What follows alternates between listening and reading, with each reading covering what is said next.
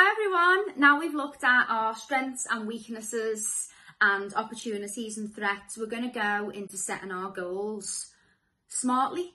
So SMART goals is a system that's used worldwide. It's a really good tool for setting goals.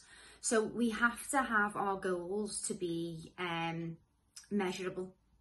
You know, we have to be specific first. What exactly is it that we want? What exactly is it? Now, what this module is going to do is it's going to talk you through the questions in this module. We'll talk you through each step. Is it measurable? You know, how do you know when you're going to achieve it? How do you know? We need to measure it. It has to be achievable. It has to be realistic. It has to be time-based. This is the only way how we can actually look at a goal, really pull it apart and understand it completely to be able to achieve it.